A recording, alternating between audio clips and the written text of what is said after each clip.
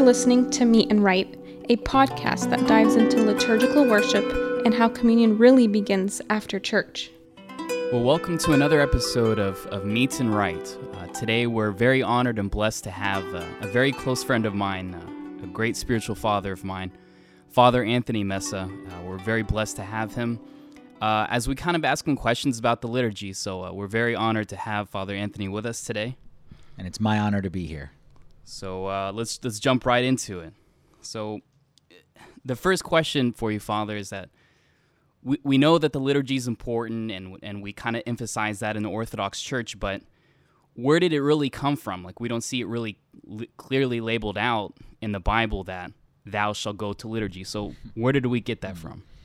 That's a great question, Michael. And really that gets kind of to the essence and the root of everything we do in the church and what it means to be an Orthodox Christian, is this whole idea of liturgy and what is liturgy and where did it come from.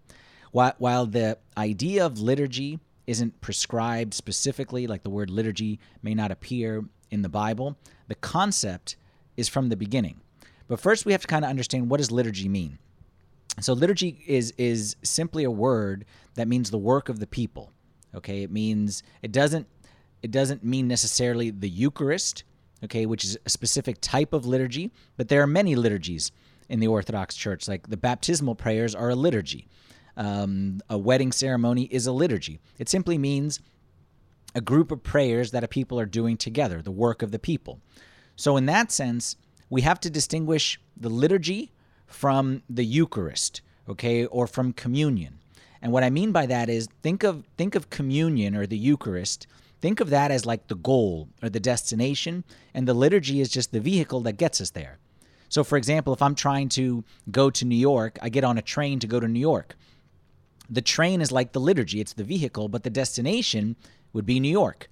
And in the same way that transportation has kind of evolved over time, then we see the same thing with the liturgy. The liturgy, the goal has always been to have communion with God, and the idea of communion is biblical. We see back in the book of Genesis, we read about the tree of life with Adam and Eve and how that was kind of like the goal of their existence, was to partake of that tree of life. We read in the book of Revelation about how in the end it says, to him who overcomes I will give to eat from the tree of life, which is in the midst of the paradise of God. And these are all pointing us towards communion, because that's kind of like the goal of life. And throughout the Old Testament, we read about Melchizedek and the tabernacle and the showbread. We read in the New Testament about how Christ spoke in John chapter 6. So the idea of communion with God is definitely a biblical concept. Now, the idea of liturgy, again, that is just the vehicle which gets us to that communion. And for sure, that's been adapted over time. The church started off as, a persecuted religion, praying in homes and underground in different places. And then eventually, it became like the religion of the empire. So obviously, the form of the liturgy may change, but the key, like the central point of the liturgy, which is communion, that has been since the beginning. So I always kind of say it as, the what is the same, the how may change, but the what will always be the same. Okay, so if the what is the same and the how is what's changing, what has really changed, or what has really evolved in the liturgy, and what has really kept the same throughout the years? Okay, so that's a great question. Okay, and again, take a step back. The idea that is important that we understand is the idea of our God as an incarnational God. And when I say incarnational, what that means is that we believe that God took flesh, okay, and incarnate into this world, and he took flesh into a specific world, a specific historical context, a specific culture and language, and he took on the culture and language of that time. So when God took flesh in, the first century in a Jewish context in Palestine, he looked like them, he spoke like them, he took on their culture. If God had come in Sweden, he'd speak Swedish. If God had come, in Ethiopia, he'd speak Ethiopian. So the same with the idea of like the liturgy. The liturgy, the Eucharist, is an incarnational reality in the sense that it's not a static prayer. It's not something that was prescribed at the beginning of Christianity and is to be done exactly the same way. Okay, that's going back to my analogy, that's kind of marrying ourselves to the train and not seeing the destination of New York. In the beginning, people rode horses to get to New York, and then, they buggies and carts, and then trains, and then cars, and then airplanes. The goal is the destination. The goal is the communion. So therefore, what we need is to continually see how the liturgy and the Eucharist is to be incarnate in our present reality. And a simple example of that is language. Okay, there is no one language that the liturgy is prescribed. It must be prayed in this language. That's even sometimes people say the liturgy should always be in Coptic, in Coptic, in Coptic. Well, the truth is that our liturgy was given to us in Greek and in Coptic. Okay, and that reason why is Greek was kind of like the world language, but it was translated parts into Coptic because that's what people spoke. So it was incarnate in Coptic. And then at a later time when Arabic became the prevalent language in Egypt, that same liturgy became incarnate in Arabic.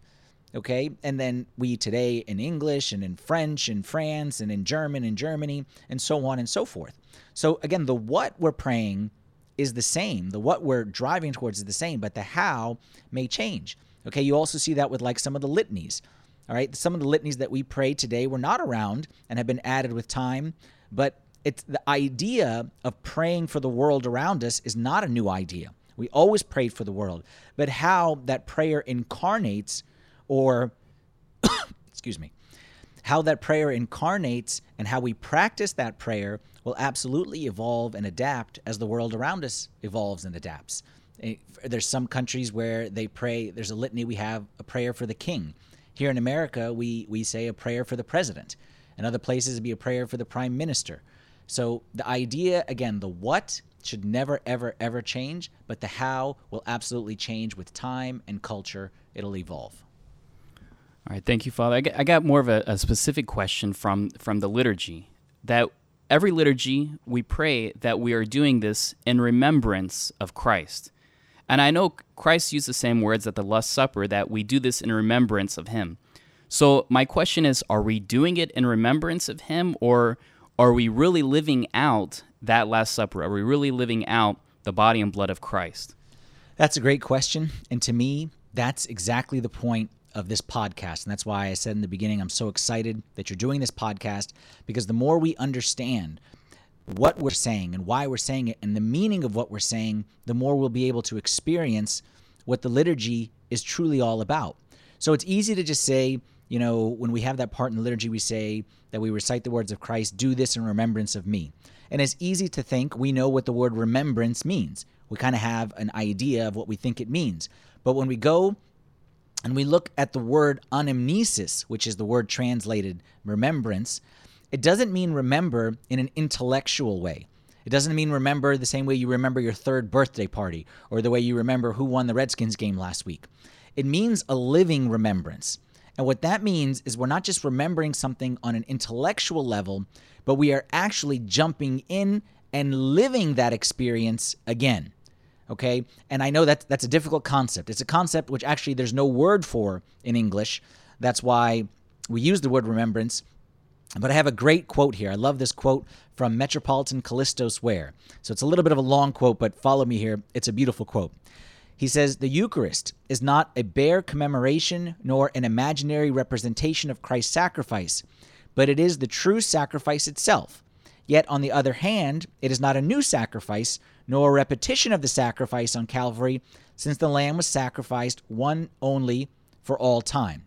So basically what he goes on to say is that the entire life of Christ, his incarnation, his crucifixion, his resurrection, the Last Supper, okay, all these events are relived in the Eucharist. But I don't want to even say relived, because relived makes it sound like it's happening again. What I want to say is all of these events are made present. Or I should say even more accurately, we are made present to their reality as if we are there the first time. So the rest of Metropolitan Callistos' quote, he says this. He says, "During the liturgy, through its divine power, we are projected to the point where eternity cuts across time. And at this point, we become true contemporaries with the events which we commemorate. All of the holy suppers of the Church are nothing else than one eternal and unique supper, that of Christ in the upper room. the same divine act takes place both at a specific moment in history and is offered always in the sacrament.